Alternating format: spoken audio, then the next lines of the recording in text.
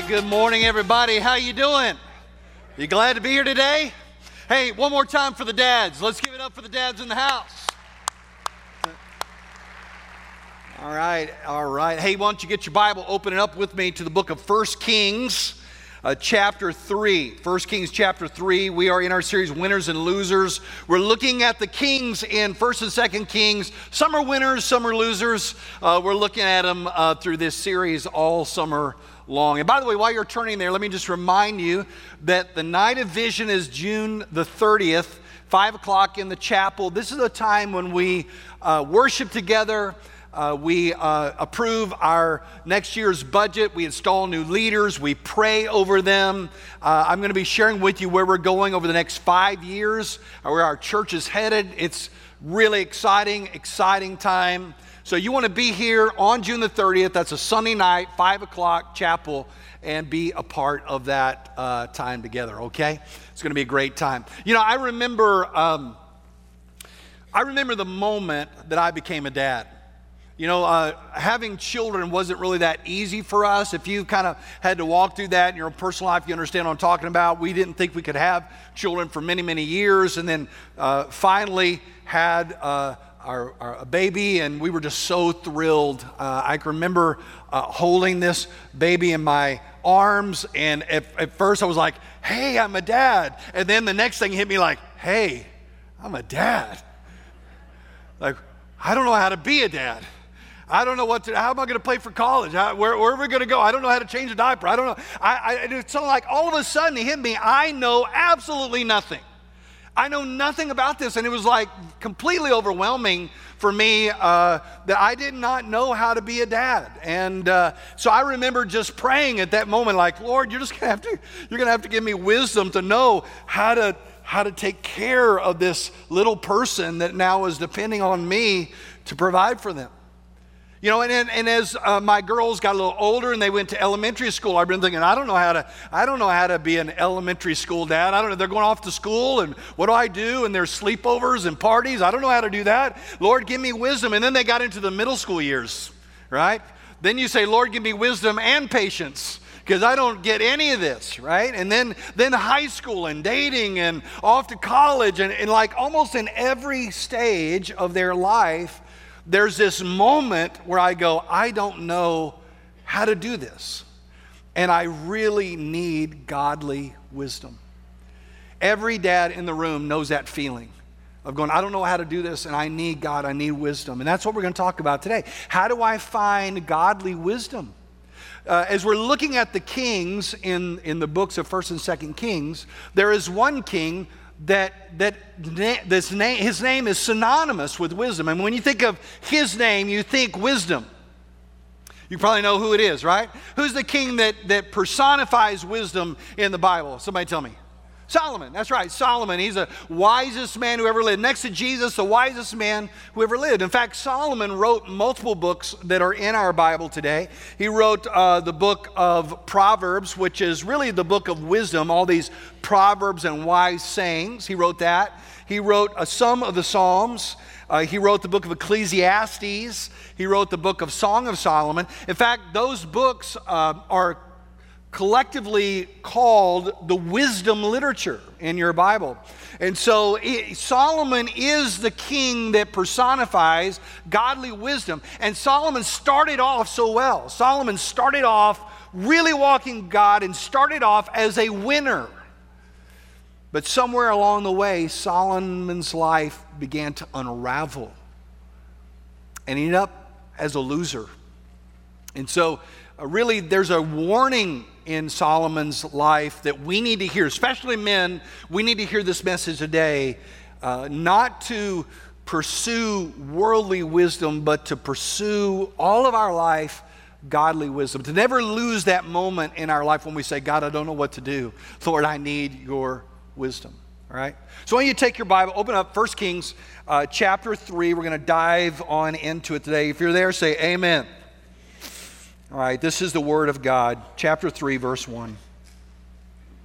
Solomon made an alliance with Pharaoh, king of Egypt, by marrying Pharaoh's daughter. Solomon brought her to the city of David until he finished building his palace, the Lord's temple, and the walls surrounding Jerusalem. However, the people were sacrificing on the high places because until that time, a temple for the Lord's name had not been built. Now stop right there for just a minute. One of the first acts that Solomon did as king, remember Solomon followed King David. He was the dynastic successor to King David. And as he steps into his role of leadership, one of the first things he does is he marries the daughter of Pharaoh, king of Egypt. And of course, this was more of a diplomatic marriage to solidify the alliance between these two nations. And so he brings her now to the city of David, which was a part of the old city of Jerusalem. And he is involved in several construction projects. One is to refortify the wall, to build his own palace, and to build a temple to the Lord. And it says there at the time that the people did not have a temple to go to. As you may recall, God had given David the heart to build the temple, but really it was Solomon's job to actually build the temple. And Solomon was doing that. Now, when you read the word high places there in your Bible, it should send up a flare, right? Because high places were always associated with pagan worship. Always. I remember the first time I went to China, and we fly into Beijing, and we're on this bus, and we're going way out into some rural areas, and I can remember stopping and looking up into the hills and seeing these little shrines or temples up in the top. Those were the high places where they went to offer sacrifices to their ancestors. If you follow Greek construction of cities and so on, you know about the Acropolis up in the top high place, or temples that were always positioned on the high place so that people could see them. That these were the places of pagan worship. And that's what was happening here, that there were high places and places of pagan worship that were happening. And so God had instructed David to build a temple where the people could gather to worship him. And so we see in verse 3, though, really a foreshadowing of Solomon's downfall. This is really a shot across the bow, so to speak. It's a foreshadowing of what is going to ultimately be Solomon's unraveling. Look at verse 3. And Solomon loved the Lord by walking in the statutes of his father David, but he also sacrificed and burned incense on the high places. See, this is Solomon's downfall. And he loved God, and he wanted to be obedient to God. He wanted to be a godly man, but he also wanted to offer sacrifices on the high places.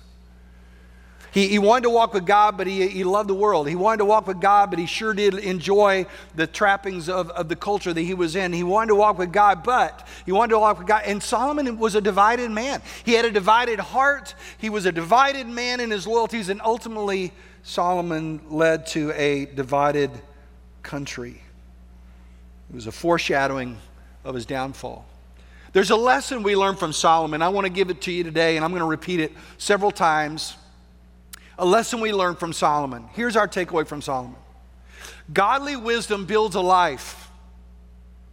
Worldly wisdom ends in strife. You say, wait a minute, Craig, that's kind of cool. It kind of rhymes. Yeah, that's right. It rhymes so you can remember it, okay? What did Craig preach about today? Godly wisdom builds a life. Worldly wisdom ends in strife. Now say this with me. This is the audience participation part of the talk. Here we go. Ready? Nice and strong so your neighbor can hear you. Godly wisdom builds a life. Worldly wisdom ends in strife. And that is so true. And we're going to see this played out in the life of Solomon. So let's look at the first part. Godly wisdom builds a life. Look at what happens in verse 5, chapter 3, verse 5. At Gibeon, the Lord appeared to Solomon in a dream at night. God said, ask, what should I give you? And Solomon replied, you have shown great and faithful love to your servant, my father David, because he walked before you in faithfulness, righteousness, and integrity. You have continued this great and faithful love for him by giving him a son to sit on his throne as it is today. Lord my God, you have now made your servant king in my father David's place, yet I am just a youth with no experience in leadership. Your servant is among your people you have chosen, a people too many to be numbered or counted. So give your servant a receptive heart to judge your people and to discern between good and evil, for who is able to judge this great people of yours? Now I want you to stop right there for just a minute. Solomon has a dream, and God comes to him in a dream, and God says, what do you want, Solomon? This is quite an opportunity, right? The Aladdin just came out, right? So people think this was Solomon's Aladdin moment. It's like God came out like a genie in a bottle. Say, what do you want? I give you a wish. What do you want? By the way, this is not God as a genie in a bottle, all right? Far from that. Actually, what's happening is God is giving Solomon an opportunity. He's giving Solomon a choice. Right? Because Solomon has been worshiping on the high places, and yet he says he wants to worship God, and he's like straddling this fence. And so God comes to him, he says, Solomon, I think you need to decide. What kind of man do you want to be? What kind of direction are you going to go? You're going to go this way? You're going to go with the culture? You're going to worship there? You're going to go to the high places? Is that where you're going to find yourself? Or are you going to be my man? Are you going to walk with me like your father did? Which one are you going to do, Solomon? And by the way, that's a really great question for every man. What kind of man are you? Are you a man that walks with God and is obedient to Him and seeking Him? Are you a man that's going to be kind of chasing after whatever you want? Which one is it? And I think there's something in all of us that tend to vacillate between one or the other. And God is like, Solomon, I'm going to give you an opportunity here to make a wise choice. And Solomon asked for something. By the way, Solomon didn't ask for all the things that you and I would have probably asked for. He didn't ask for hair. All right, like I would have. He didn't ask for money. He didn't ask for power or fame or all these trappings. He asked for wisdom. God, just give me wisdom. I don't know how to lead these people. It was that moment, like when I was holding our first child. Says, God, I don't know what to do. God, give me wisdom. He had that moment of, God, give me wisdom. I need your wisdom. Listen, we learned some things about Solomon here, and I just want you to jot a couple of these thoughts down. Here's the first thing. You need godly wisdom, right? Just write that down. You need godly wisdom. All of us do. Proverbs chapter 4, verse 5, which is written by Solomon, he says this, get wisdom, get understanding. Don't forget or turn away from the words from my mouth. Don't abandon wisdom, and she will watch over you. Love her, and she will guard you. Wisdom is supreme, so get wisdom. And whatever else you get understanding. Cherish her, and she will exalt you. If you embrace her, she will honor you. She will be she will place a garland of favor on your head. She will give you a crown of beauty. This is Solomon talking to a son, and he's saying, listen, whatever you need, what you need is wisdom. Pursue wisdom. In the book of Proverbs, wisdom is always personified as a beautiful woman, that if you pursue her, she will guide you, she will direct you, she will protect you, she will honor you. But there's another counter to that. There's a worldly woman that always leads to death and destruction and dishonor. So he's saying, pursue wisdom. Get after it. Hey, you need wisdom. You need it, I need it. You say, well, what exactly is wisdom? What are you talking about, wisdom? Well, let me give you a little definition. Here it is. Wisdom is the ability to discern what is right, true, and lasting. Wisdom is the ability to discern what is right, true, and lasting. Fools hate wisdom, right? Fools make decisions by their gut. They make their decisions by their impulse. They make decisions in the moment.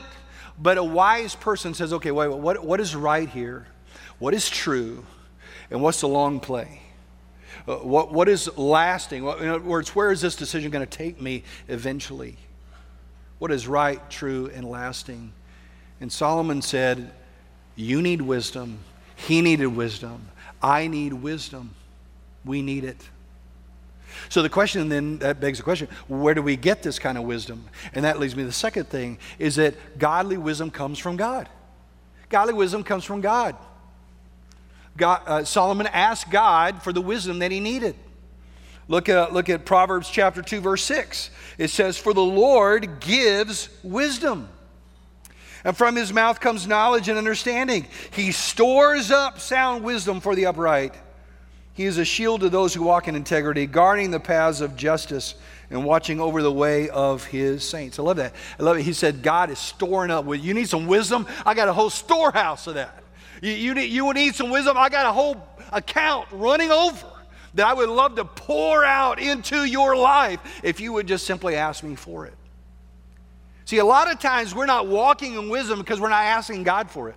Right? We're just making a decision. Hey, I know how to do this. I know how to do that. Hey, man, I have my experience. I know what I'm doing. I don't need to ask God for that. The only time we get into we ask God for something is when we're in trouble, right? We're like, oh, no, now I don't know what to do. Now I'm going to shoot up the flare prayer, right? Lord, help. But what about way before that when I said, is there humility in you to say, God, I don't know. God, I need you. God, I need your wisdom. James chapter 1, verse 5 says, if anyone lacks wisdom, let him ask of God, and he will give it to you without finding fault. He's not going, oh, it's you again. Man, I got to give this to you again. God's not doing that.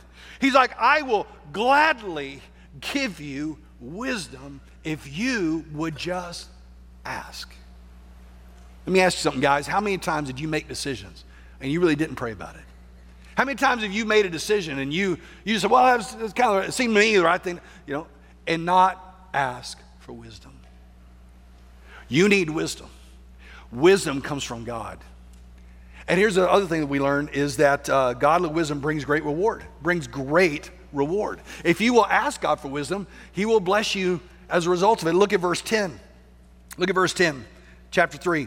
He says, now it pleased the Lord that Solomon had requested this. So God said to him, because you have requested this, and did not ask for long life or riches for yourself or the death of your enemies, but you asked discernment for yourself to administer justice, I will therefore do what you have asked. I will give you a wise and understanding heart so that there has never been anyone like you before and never will be again. In addition, I will give you what you did not ask for, both riches and honor, so that no king will be your equal during your entire life. If you walk in my ways and keep my statutes and commandments just as your father David did, I will give you a long life. Man, I tell you what, he hit the jackpot there, didn't he? God said, listen, I love what you asked for. You didn't ask for yourself. You didn't ask for something for you. You asked for wisdom to judge rightly. And he said, so here's what I'm going to do, Solomon. I'm going to give you what you asked for. I'm going to give you wisdom. And God gave him abundant wisdom. In fact, the Bible says in 1 Kings chapter 4, verse 29, it says, God gave Solomon wisdom, very great insight and understanding, as vast as the sand on the seashore. Solomon's wisdom was greater than the wisdom of all the people of the East, greater than all the wisdom of Egypt. In other words, if you go to the west to Egypt or east to Persia, there wasn't anybody in that sphere, no one like him that had great wisdom. God gave him wisdom, but God didn't stop there. God also gave him a magnitude of wealth. God gave him power militarily. God blessed him and gave him outrageous success. Outrageous success. Now, let me just tell you what I don't mean when I tell you that. What I'm not saying. I'm not saying that if you ask God for wisdom, he's going to make you insanely rich. All right? That would actually be kind of fun. But that's not what he's saying. This is not a health, wealth gospel here. He's not saying you ask me for wisdom, I'm just going to just bless your retirement. I'm just going to blow you out of the door with so much money you can't stand it. That's not what he's saying. But what he is saying is this. If you ask God for wisdom, if you realize you need wisdom and you humbly ask God for it, that there is reward in acting wisely. You know, the people that I know that are wise, and you know people like this too. You know people that have godly wisdom. These people make wise choices in their finances. They make wise choices in their business and career. They make wise choices in their relationships and in their marriages and their friendships. In every area they make wise choices. And you know what? Life goes better for them. Why? Because they made wise choices. Why is that? Because wisdom brings great reward. Listen, godly wisdom builds a life. Godly wisdom builds a life. You want to build a life that is good? You want to build a life that honors God? You want to build a life that is pleasing? You want to build that kind of life? Godly wisdom builds that kind of life. But the flip side of the coin is also true. Worldly wisdom ends in strife. Worldly wisdom always ends in strife. And I tell you what, there was something that happened in Solomon's life where he started so well. He started with godly wisdom. Lord, I don't know what to do. I'm just young. I don't have any experience. Lord, please give me wisdom to judge. And God blesses him and God uses him. And then somewhere along the way, he just began to unravel to the point that his life ends in ruin. It ends in strife. You know, chapter 11, when you think of chapter 11 in legal terms, that usually means bankruptcy. When you get to chapter 11 of 1 Kings, this is Solomon's bankruptcy. Just flip over the pages to chapter 11, verse 1. 1 Kings chapter 11, verse 1. King Solomon loved many foreign women, in addition to Pharaoh's daughter, Moabite, Ammonite, Edomite, Sidonian, and Hittite women, from the nations about which the Lord had told the Israelites, you must not intermarry with them, and they must not intermarry with you, because they will turn your heart away to follow their gods. To these women, Solomon was deeply attached in love. He had 700 wives who were princesses, and 300 who were concubines, and they turned his heart away. When Solomon was old, his wives turned his heart away to follow other gods. He was not wholeheartedly devoted to the Lord his God, as his father David had been.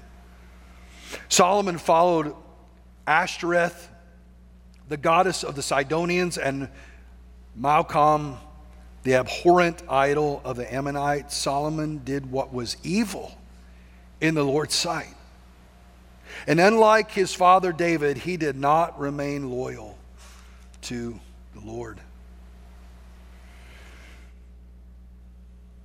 After all that God had done for him, after all the blessing, after all the wisdom, after all the promotion, he did not seek God.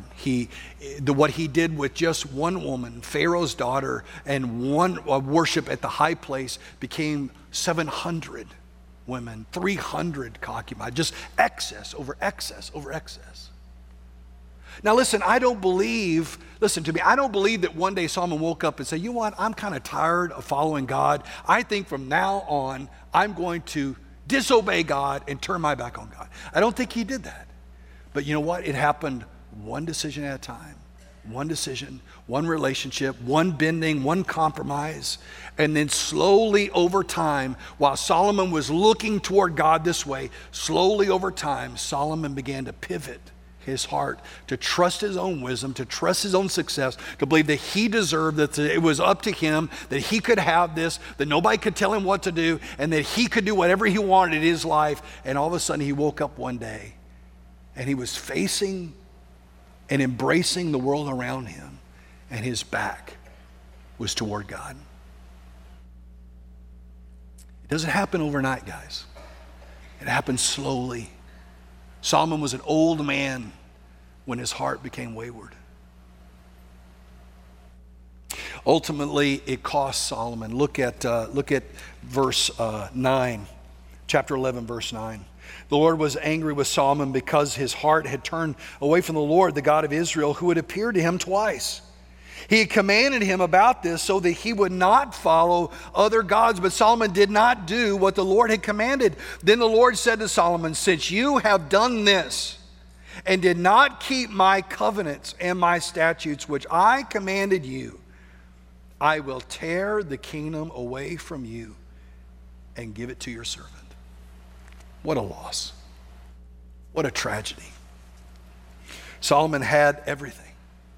You know, the book of Ecclesiastes is really a personal journal of Solomon. If you want to know what it felt like for him to get to that place, just read the book of Ecclesiastes this afternoon. And basically, it's his personal journal of every excess that he indulged himself in sexually, with alcohol, with riches, with every pleasure that he could possibly afford, that he gave himself to above and beyond. And then at the end of the book, he says, you know what? I had all this stuff, and all of it is meaningless. It was like it turned to dust in my hands. In 2014, a reporter from Sports Illustrated went to go visit the famous boxer Muhammad Ali. Ali, who once was just the embodiment of power, personal power and strength. Now his body was decaying. He could barely move, could barely speak. Every once in a while when he would go to the gym, there would be these small glimpses of the champion inside of him, but everything else was labored. His walking was labored, his breathing was labored, his speaking was labored. Ali took the reporter out to a barn behind his house where there was all kinds of memorabilia of his height of his career, pictures on the wall of him with his fists raised in victory. Now they were streaked with pigeon dung from the birds that sat on the rafters up above. Dust covered all these things. Ali stood there silent, looking at his past. Then he said to the reporter, with really speaking from his throat without moving his mouth, he said, I had the world, and it ain't nothing. I had the world, and it ain't nothing. That's what Solomon would say. Man, I had it all, and I lost it all. Let me tell you what, that can be you, and that can be me. That can be, you can start off walking with God, wanting to seek God, and then somehow over time become so enamored with your own success, so enamored with your own ability, so enamored with all that you've built, that you slowly begin to compromise and turn away from God. That is the warning of Solomon. Never lose that young, naive, humble need for godly wisdom. Never lose it. Because godly wisdom is what builds your life, but worldly wisdom always leads to strife. Always. You said, well, Craig, where do I find that kind of godly wisdom? Let me show you one more little passage. That's actually in the New Testament now. In Colossians chapter 2, the Apostle Paul is writing to the church at Colossae, and this is what he says. For I want you to know how greatly I am struggling for you and those in Laodicea, for all those who have not seen me in person. I want their hearts to be encouraged and joined together in love so that they might have all the riches of complete understanding and have the knowledge of God's mystery, Christ. For in him are hidden all the treasures of wisdom and knowledge. Did you get that? He said, here's what I want for you Christians. He said, I want you to walk in love. I want you to be together. I want you to know Christ. I want you to have this life, right? I want you to build this life that honors God. And he said, the way that you find true wisdom is you find it in Jesus. In Jesus, in Christ, are all the treasures of wisdom and knowledge. See, what you amass in this world is going to fade. You may have the world, and it ain't nothing. That house you're living in is going to be sold to somebody else. The car you drive is going to be in a junk pile and sold for parts. The clothes you wear are going to be in somebody's garage sale.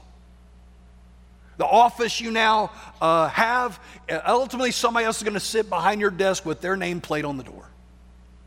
And people will forget you. It's just the way life is. But if you have true treasures, that's found in Jesus. true treasure that doesn't fade is found in Christ, and in him is found all the wisdom you need to build a life that honors God and that it lasts for eternity. Godly wisdom builds this life. Worldly wisdom ends in strife.